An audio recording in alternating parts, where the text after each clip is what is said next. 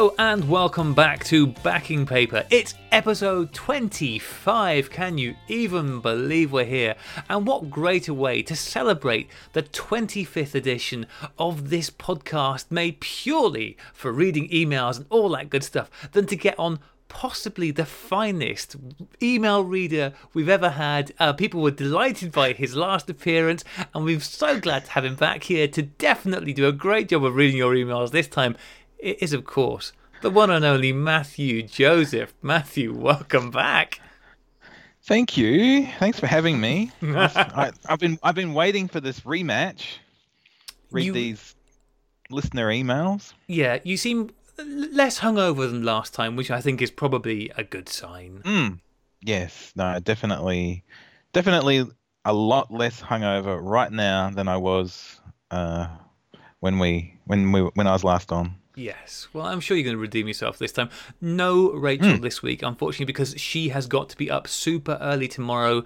She's travelling, I think it's Poland she's going to. She definitely did tell me, and I've definitely forgotten. But she's off for a week of work in another country, so we thought we'd give her a break this evening, and Matthew was available and raring to go to, as he says, redeem himself in your eyes or ears.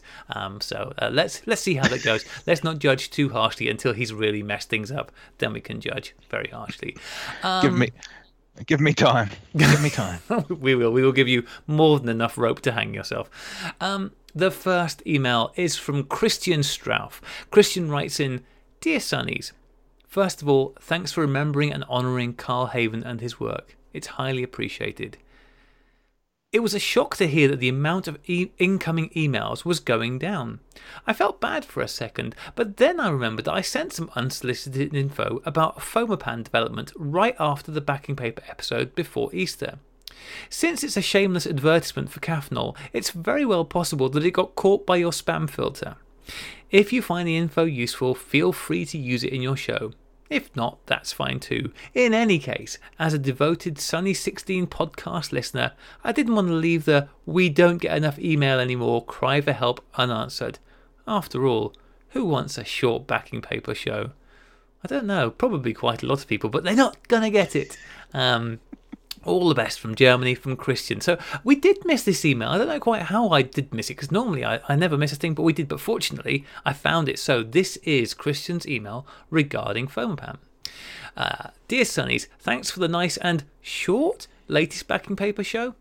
Also, thanks for the interesting piece about Foma Retroplan 320 Soft. That was, I think, from Alistair Dougal's article. It's Foma's only negative film that I haven't tried yet, but after hearing about its properties, I'm definitely going to buy a few rolls to have a closer look at it. Rachel and Graham, you mentioned that you both like Fomapan, Foma's main film range next to Retropan, because it's reasonably priced and because it looks good. I've become a sort of Fomapan enthusiast myself, and the 100 and 400 variants have become my main films. Here's why. Apart from normal usage, both are excellent films for box camera photography and for trying the Sunny 16 rule, because you get brilliant results even if your exposure is off by a few stops. But I also like Fomapan for its tonality and performance. This may strike some as odd because Fomapan has the reputation of not having that much latitude, having limited tones and having very pronounced grain. I used to think the same when I used Rodinal to develop Fomapan 100 and 400, but then I came across Foma's Fomadon LQN, which I read is Foma's magic juice to develop Fomapan films. I'm not susceptible. Magic juice sounds good. I'm not susceptible to such hypes, so I was quite surprised to see that Fomadon LQN indeed produces very impressive results that differ quite a bit from those with classic developers like Rodinal. The gain of latitude is quite visible, you get finer, more sophisticated grain, and the overall tonality is very smooth and steady across the whole tonal range, while keeping the film's nice Fomapan contrast. Now, before you go and buy Fomadon, bear with me. This is probably the part that FOMO won't like to hear. Fomadon's my favourite dinosaur, by the way. It's very silvery. Fomapan really shines if you develop it in Cafnol. When I got into Cafnol, I took my first steps with Fomapan, and I got very good results right from the start. I've been using Caffeinol CH, in brackets RS, together with the Fomapan 100 and 400 for quite some time now, and it's a perfect match. RS stands for Reduced Soda, which uses the same amount of soda and instant coffee, and they also use the iodized salt variant. I don't see any significant difference between the negatives developed in Caffeinol and the negatives developed in the Fomadon LQN. In fact, the results have almost identical properties in my subjective eyes. That's why I opted for Caffeinol CHRS as my main developer for Fomapan 100 and 400, and that's why I use Fomapan most of the time. In short, not only is Fomapan a reasonably priced film, it also gives you fantastic results compared to more expensive films, if not the best that you can get when using Caffeinol.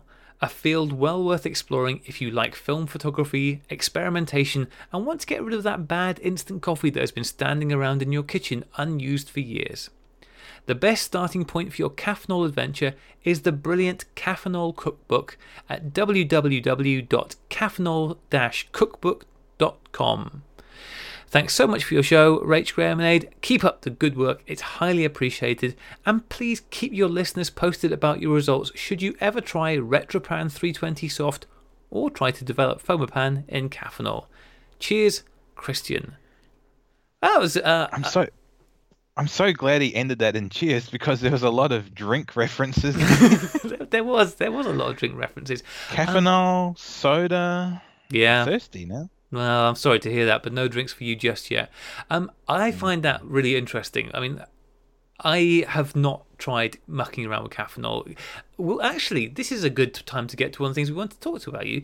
You've started developing at home, haven't you? I have. After working in the industry for years, a couple of times, and yeah, I've got into developing at home with CineStill DF96, the mono bath.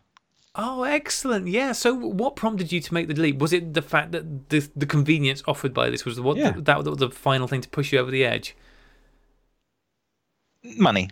Money. Fair enough. And how have you found the experience of using it? It's so easy. I like it. Yeah. I mean, it's just it's only one chemical that I have to warm up or cool down to use. So yeah, it's really easy. And I had a bottle of it last, I think it was 3 months or something. They said it expires after a month, but I just kept going until until the results didn't look so great. But fix it in post. Yeah. So how many rolls of film do you reckon you got out of it? I think I did 40 sheets of 4x5 and a couple of rolls of 120 and a couple of rolls of 35. That seems pretty good. And what sort of films were you putting through it? HP5. Yeah. Was that pretty much across the whole board? Yeah, pretty much. Awesome. That's really good to hear. Yeah. So with the CineStill DF97, I could never remember. 96. 96. Yeah. Oh, so close. Yeah. Do you think this will be a gateway drug for you, or is this actually this is good enough and you're more than happy to stick with it? Yeah, look, as people would know, I am extremely lazy photographer. People do know that about you. I think, yeah, they do know that because I mention it all the time. Yeah, I think I'll stick with it until I find it has limited me in some way. I will keep using it.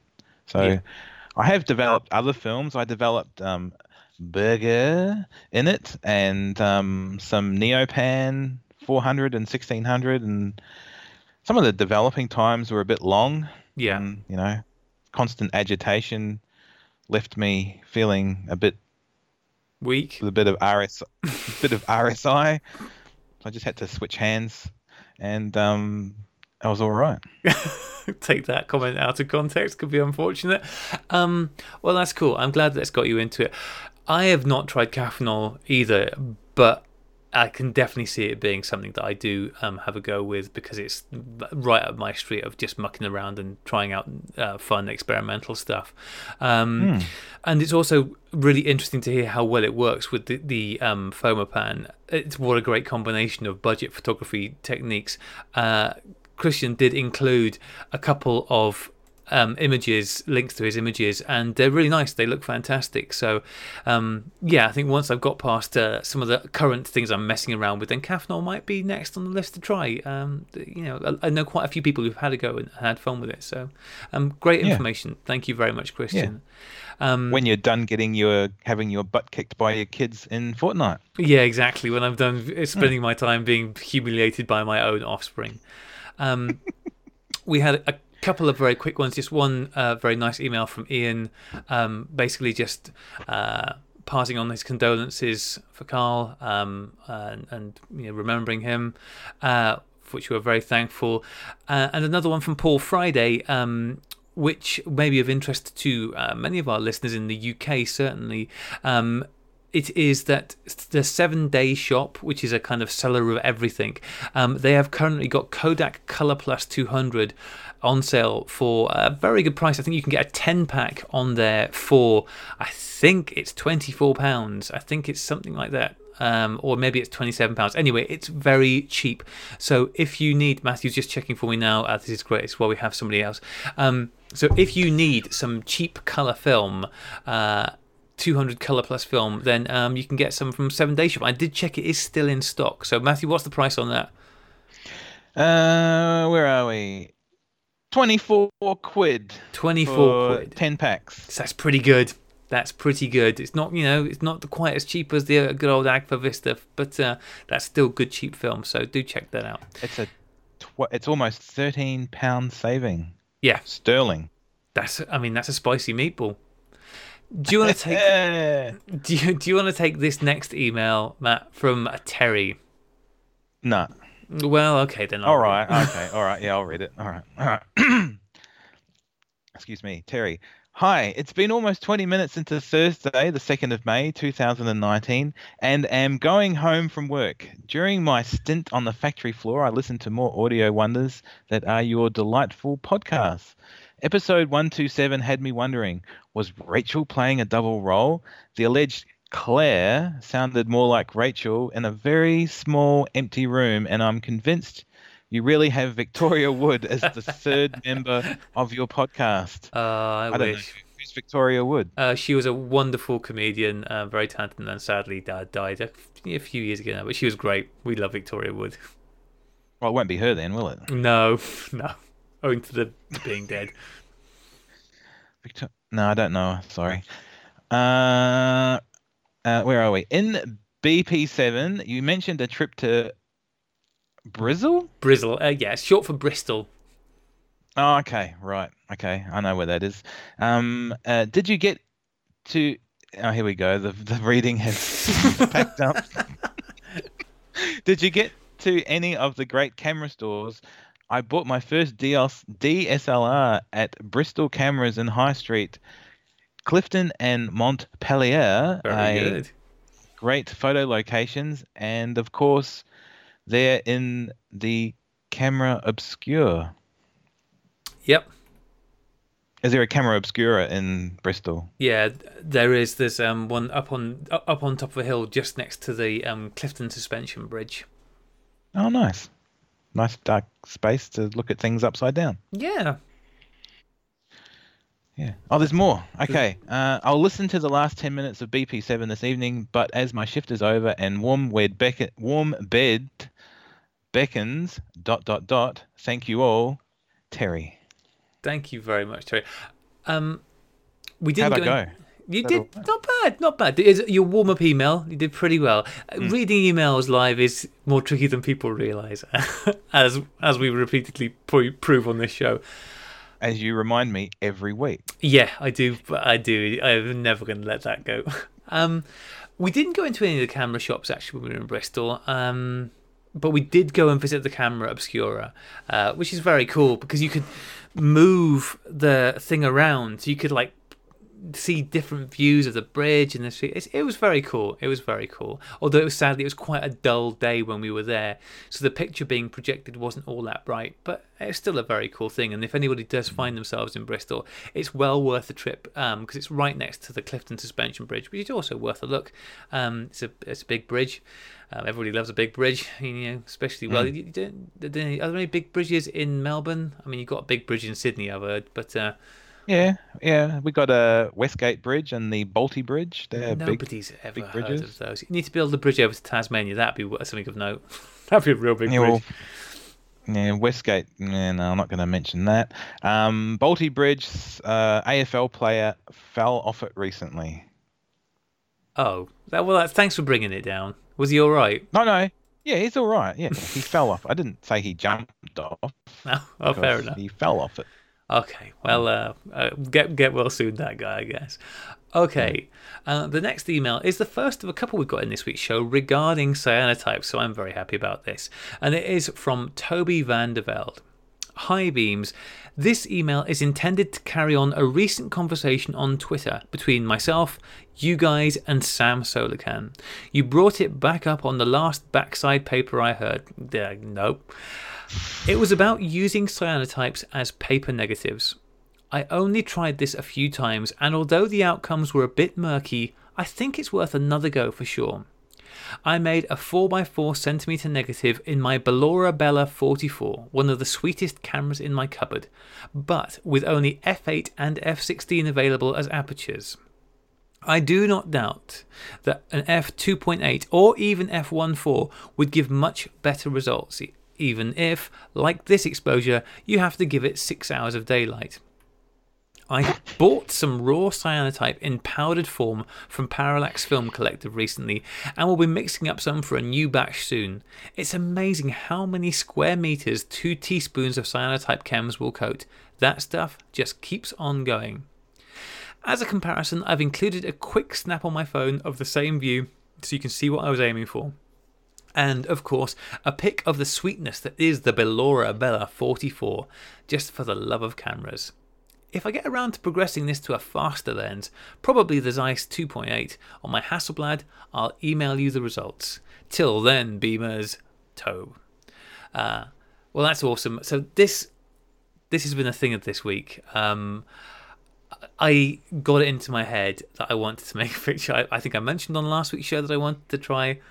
And I have been trying this week to take a reflected light picture using cyanotype paper.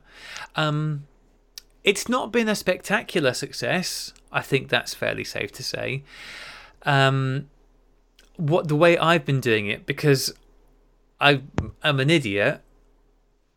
You can disagree at this point if you want, Matthew. No. Okay, thank you. Is I've been trying to actually take pictures of flowers.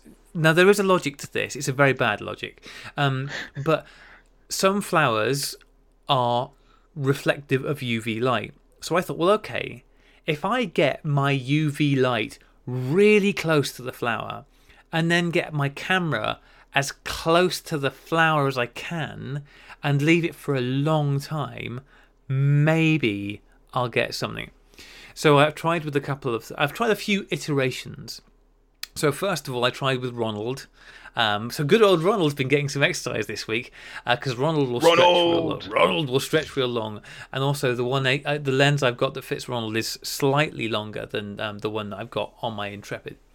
So I set it up. I wedged my UV light that I've got for doing my prints on its side, balanced it very precariously. I sent Rachel a picture and think she was have the fire brigade's number on standby, and then went to bed and left it, and that didn't work. Basically by the following morning, so let's say an 8-hour exposure like that, you could just the very faintest trace of where the petal was on the thing, and as soon as washed it went away straight away. And so I've sort of been iterating on that. I've tried a couple more times using Ronald, once out in the sunlight all day, and most recently I set it up about 11 o'clock at night with the UV light.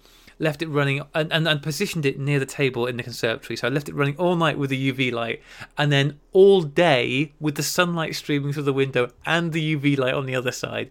So in total, probably about 20 hours.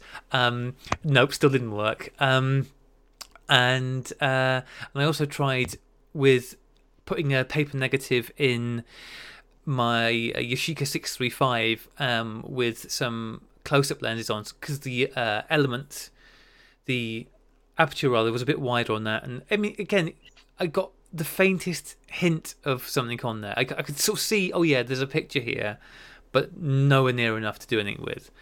But I'm not giving up because I'm very stubborn. Yeah. And Neil Piper sent me a couple of links today to people who had done something more along the lines of what Toby's talking about here, about going out and taking pictures outside.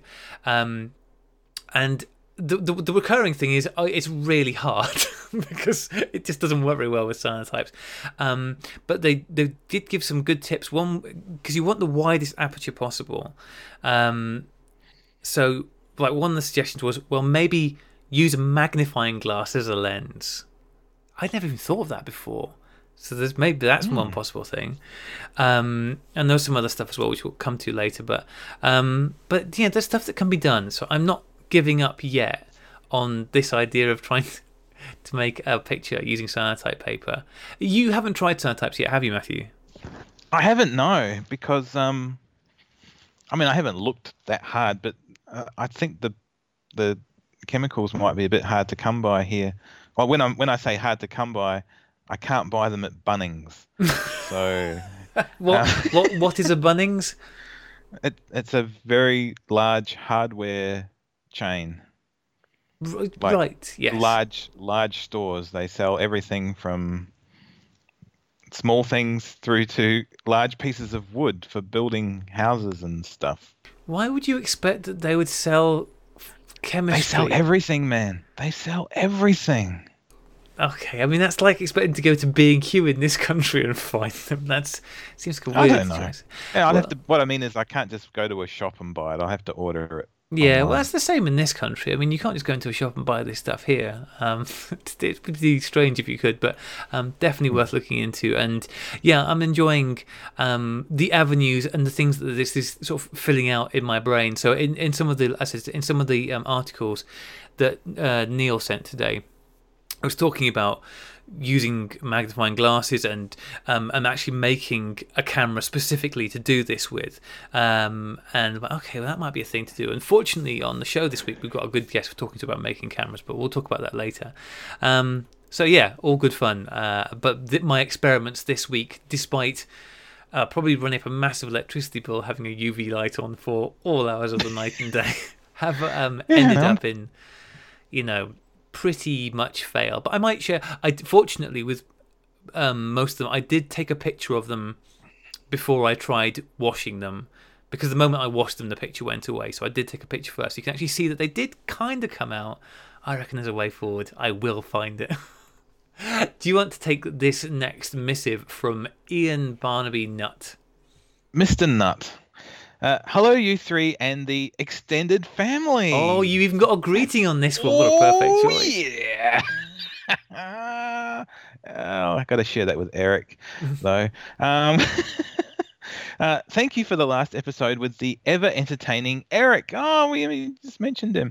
Not only is he always fun to listen, not only is he always a fun listen, he's right about Disintegration by The Cure. See, look, I follow Eric on Instagram, and I used to think I was a Cure fan. Nah, I got nothing. Got nothing on Eric. I'm like, yeah, no, I probably shouldn't call myself a Cure fan anymore. Yeah, as we'll continue. Definitely top 5, if not number 1. That's the B-52s. Controversial. Are you a B-52s fan? Yeah, they were good in the beginning, weren't they? I'm definitely not a Cure fan. Definitely not. I have never listened to Disintegration, and after the descriptions I got last week, never going to. Right. I don't need more miserable in my life. Yeah, well, maybe, what about the Smiths? Oh, jog on and read on, please. The Smiths. Anyway, fittingly, I listened to the show about traveling while exploring the hidden caves and pine-covered hills on the island of Ibiza. Sorry, I couldn't help it. The 4-day visit was a surprise trip for our 10th wedding anniversary and for which I had less than 24 hours notice, not knowing the destination until we checked in at the airport. Imagine Aid's gear stress if he didn't know where he was headed. I played safe with an M6 and 5 rolls of Portra. That is a very safe bet. It's not. Holy cow, this email is long. Yeah. Excuse me. I'm lucky enough to get away a few times a year, but usually to Poland or Eastern Europe to visit my in-laws. These visits mean that Grandma will be keen to spend time with our 4-year-old, and I can get out with the camera with a clear conscience. Whenever I go, I'll try to visit a new city. Prior to leaving, I'll drop pins in a Google map with the locations of the best street art murals or, usually hideous, post-war churches. I'll wander between these points, exploring the side streets and back alleys as I go. Street art tends to be the more bohemian areas of the city, and I end up in places that I'm pretty sure no other tourist has even ever set foot. I've never had any serious bother, and that's probably a good thing, as I'm sure my Polish is good enough to explain why an English fella with a bag full of camera gear would be in the courtyard of their tenement. This year I have a milestone birthday coming up in June and have recently gone all out and booked a road trip through the Rockies in Western Canada. I was interested in Eric's planning process as it sounds like we have a similar method. I too have the route and stopovers sorted and am now looking for all the fun stuff in between. As a hint for Eric and other listeners perhaps, I've been using the excellent roadtrippers.com. You plot a route and it'll show you all the attractions, accommodations, and things to see, including the important craft breweries along the way. It's not so good at recommending what camera to take, though. Ahead of the trip, I've also made contact with a few members of the film photography community who I know in the area that we'll be visiting, and they've offered some great hints. A couple of days shooting have also been added to the itinerary. People should check out and get involved with the Film Photographer's Map if they haven't already. I have also signed up on the Film Photographer's Map. Finally, listening to Eric got me thinking about making more zines and specifically travel-based ones. I produced 5 throughout 2018, but none were from my trips. Even though a week or so shooting a new place with limited gear sounds like the ideal way to create a set for a small book. Thanks again, Eric, for the stories of his trips, but also the inspiration to better record my own. Cheers all, Ian. Thank you very much, Ian, and well done, Matthew. That was I gave you the longest one I think we've got, but no, that's great, and some more good tips in there. Do you get a chance to get out and travel much? Yeah, we try to go away. I try and do a largish trip once a year. But yeah, I think we've just kind of been traveling sort of domestically recently, which is still cool. Now there's a lot of country. There certainly is. So, because your situation is probably much more similar to Eric's than Aid and I was in this country, because you said you've got a whole lot of country. So when you're planning where to go, what kind of things do you take into account? How do I prepare beforehand? Yeah. Like, is that? Yeah, look, I look at Flickr and Instagram to see, what other people are taking photos of. And, like Google Street View is good for seeing, stuff, from ground level. You can look at aerial photos all day and not really get an idea of where something is. Yeah. But, a more lateral view is handy. And yeah, I just do a bit of research and get going, basically. What sort of places tend to draw you because you've got a lot of those big, empty, wide open spaces like Eric loves to visit so much. I mean, you've got that on lockdown. Is that kind of something that appeals to you, or is that not really what draws you in? Yeah, I haven't actually really been to the outback, as it is referred to. I've been on a train that went through a little bit of it, but yeah, I mean, I go for more urbany stuff. I like cities and people in those cities, and if there's a bit of urban exploration or trespassing, as I like to call it. Um, if there's a bit of that, I'll give that a crack. Amber and I did some trespassing when we were in Japan last, and she was a bit scared of what was going on, but not like she wasn't scared of the building or anything. She was scared of being caught and possibly being, forced Deported. out of the country. Yeah. Deported on the third day of our 3-week trip. So Reasonable. I'm glad to see you didn't waste any time yeah, getting to your yeah, trespassing. yeah. Whereas I'm like stomping through there like I own the place. So Yeah, anyway. that doesn't surprise me at all. And are you a pack light person when it comes to cameras, or a bring everything person? Oh no, I'm definitely a pack light. I think the most cameras I've ever taken on any trip is 4, and even then I wasn't happy about taking 4.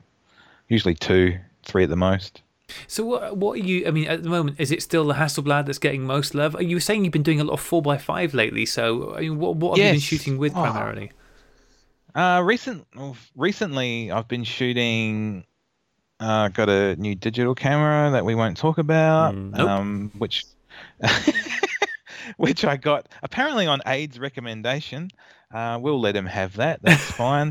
Um, yeah, probably the next camera I've been using the most is the Camera Dactyl from that Ethan made, Oh, the the OG. OG. Yeah. Yeah, the world's largest point and shoot camera, as I like to call it. And yeah, that's been a fun camera to use.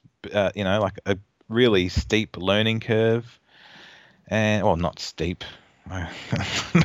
Making myself sound like an idiot because it's basically just point and push the button.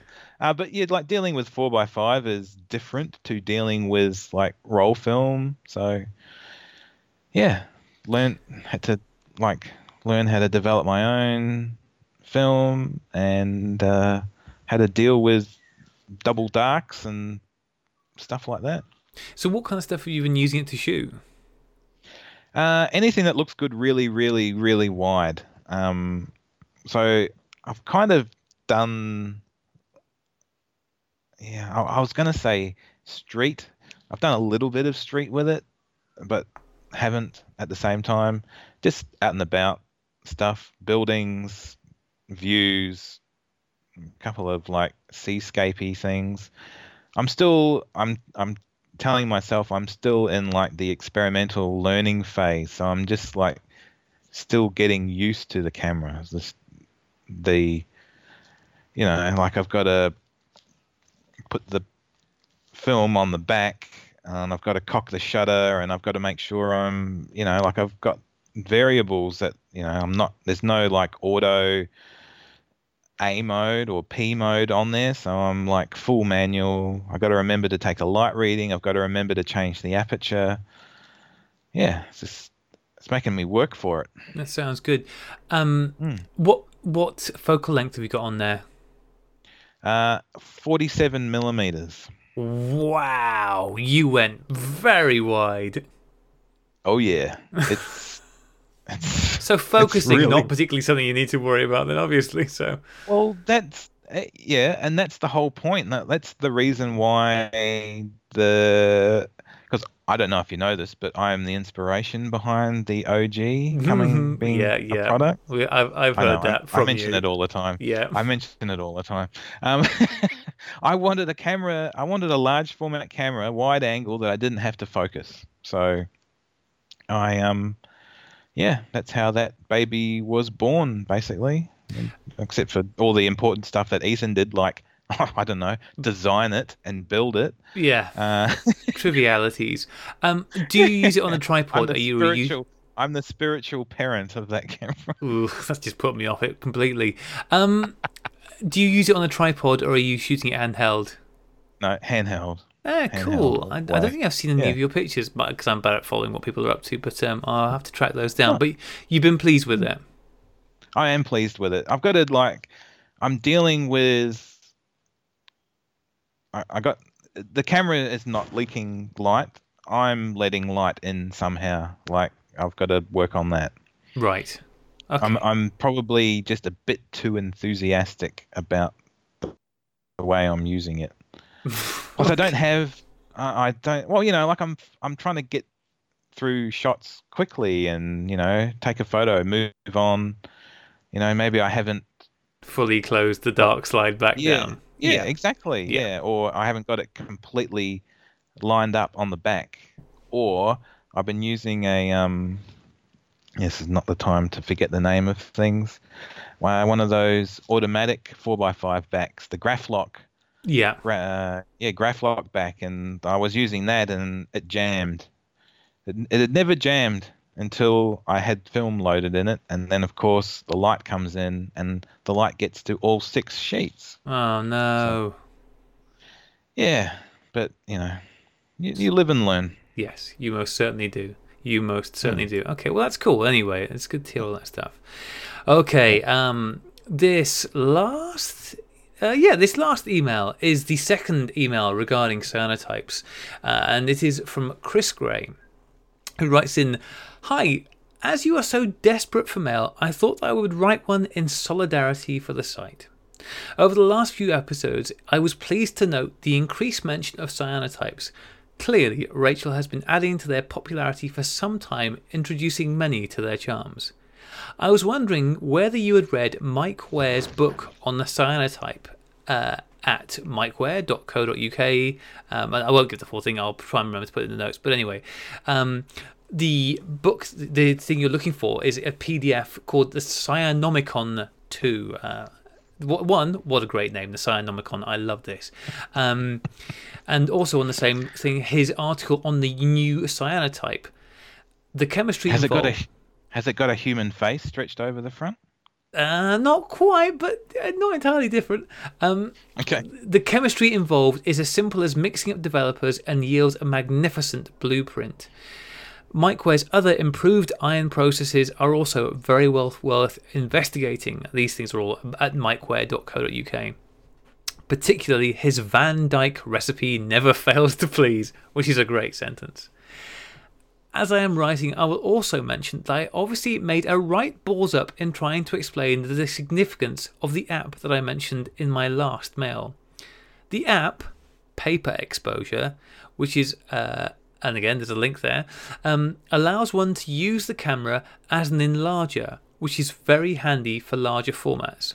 Whereas standard enlargers can only deal with up to 6:9, the app, albeit with an iPad for the larger formats and iPhone for smaller one, enables the printing of any size negative using the camera with which the original exposure was made. I hope that this is clearer this time. If not, watch the video on Jakub Kotruk's webpage. I'm going to spell that out and then you'll see why I struggled. So it's Jakub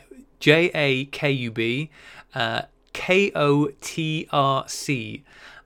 So that's his webpage, but I will put the links in. So that does sound like a very useful app, similar to the kind of thing that Intrepid have obviously built out in a more purpose-made way. So this week, as I have been delving into this stuff, I did find Mike Ware's Cyanomicon.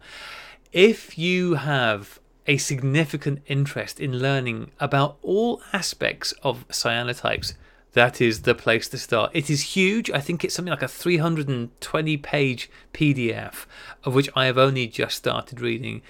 And it talks about the history and the applications and the process and all sorts of things, and recipes as well. So that is a pretty exhaustive book on cyanotypes, which, like I said, I have just started reading through. And I have heard of and I'm aware of his recipe for the new cyanotype mixture, which, as my understanding goes, is faster. It is a faster reacting cyanotype, which is going to be very useful for when I figure out how to do my reflected light portraits. So yeah, I haven't read up on how to do those yet, because at the moment I haven't got into mixing any cyanotypes from the raw chemicals, but I suspect that I probably will be reading up on that and trying to go straight to Mike Ware's recipe for the new cyanotype process, because I want that speed. But yeah, it's very cool. Fantastic resources, mikeware.co.uk. You'll find an absolute treasure trove of information there. So thank you very much for telling us about all that stuff, Chris. And like I said, we'll try and remember to put the links to Mike's website in the show notes. And that is it for emails this week. Thank you so much for the wonderful emails. I asked and you guys more than delivered.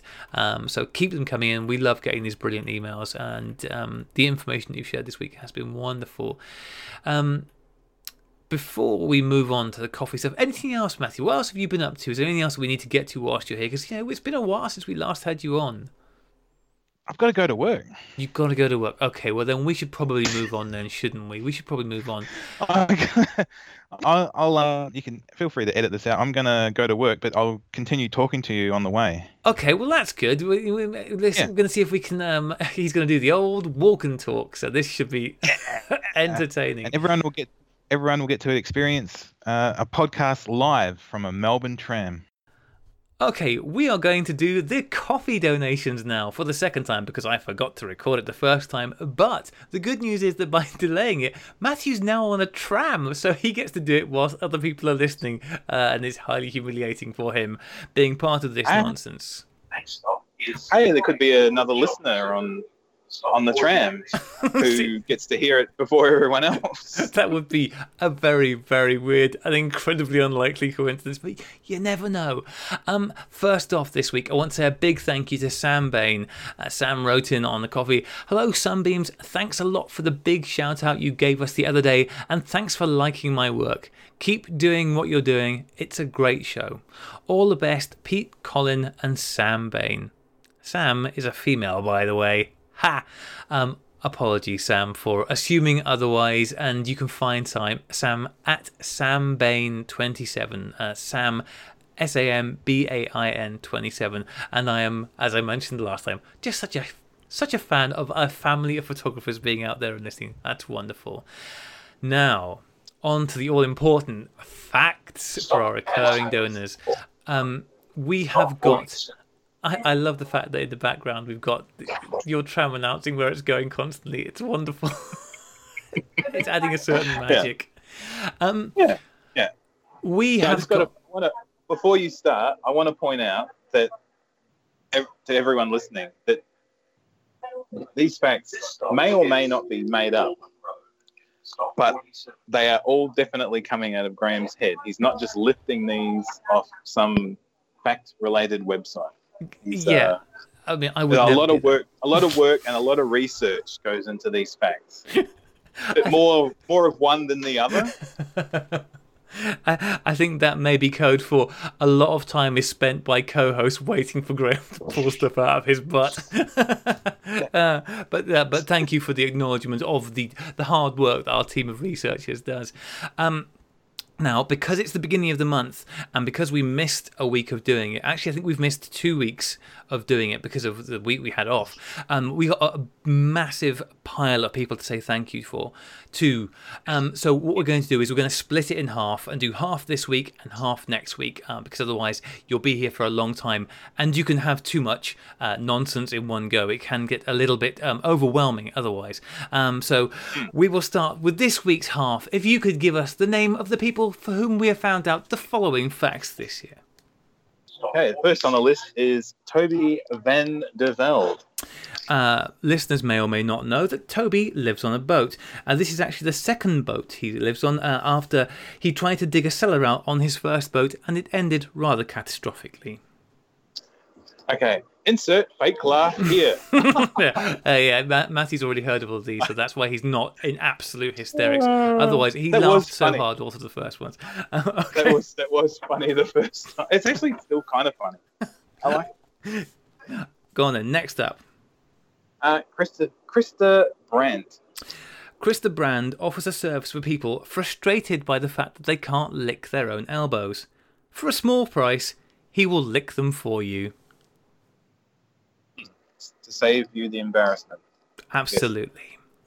Should I try and lick my elbow now on the train?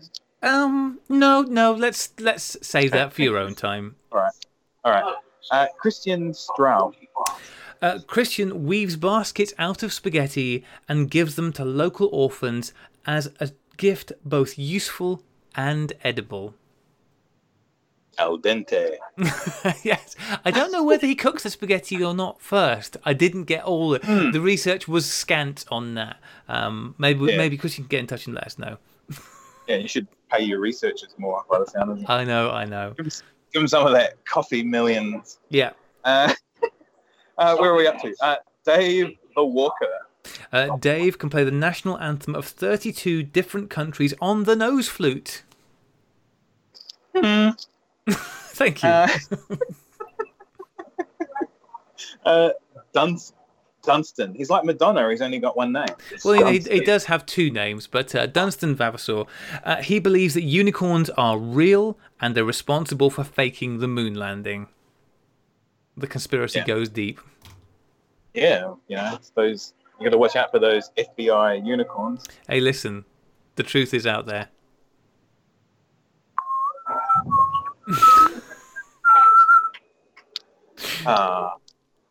Juliet Schwab.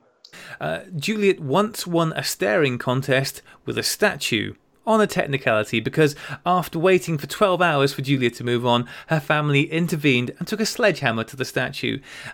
They are no longer welcome at the local museum.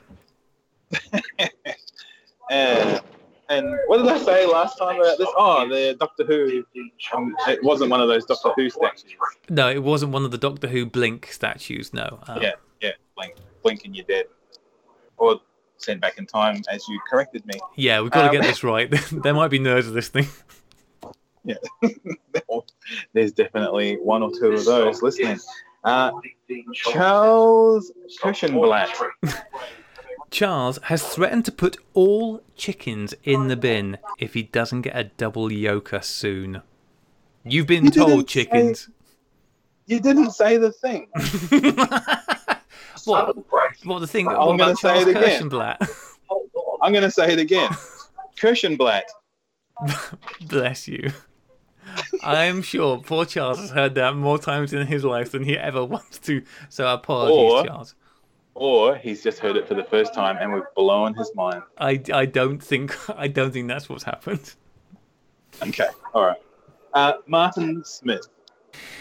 Martin refuses to watch the new Avengers movie as they fail to include his favourite superhero, Captain Birdseye.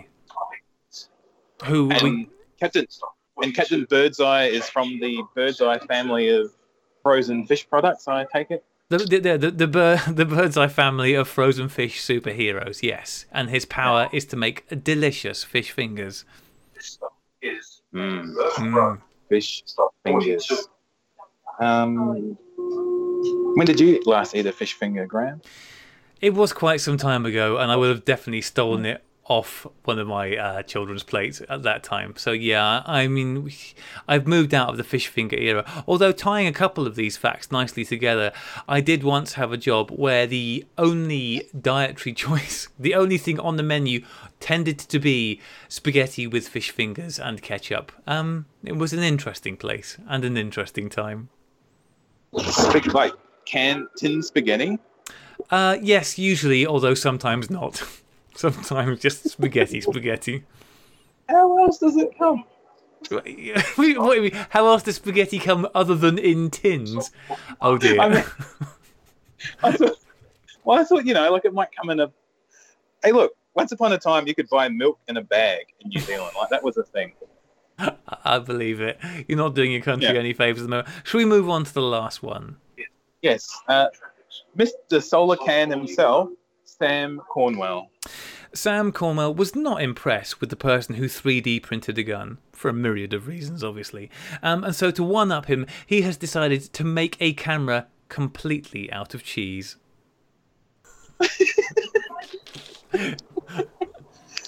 Oh, dear.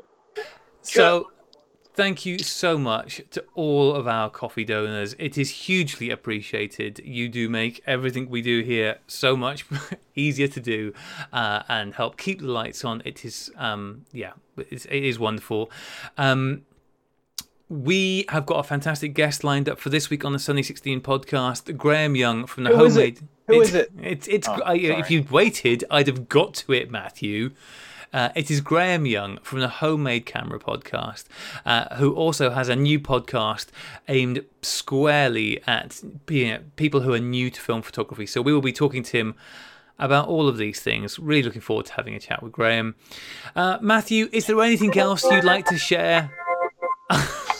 What is going on?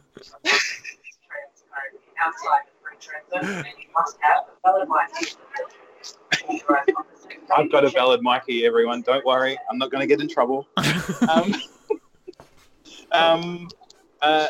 there's nothing. I've got nothing. Okay, good. This is going to prevent... Actually, take some cool film photos. I'm going to have to edit so many things out of this show. I'm not...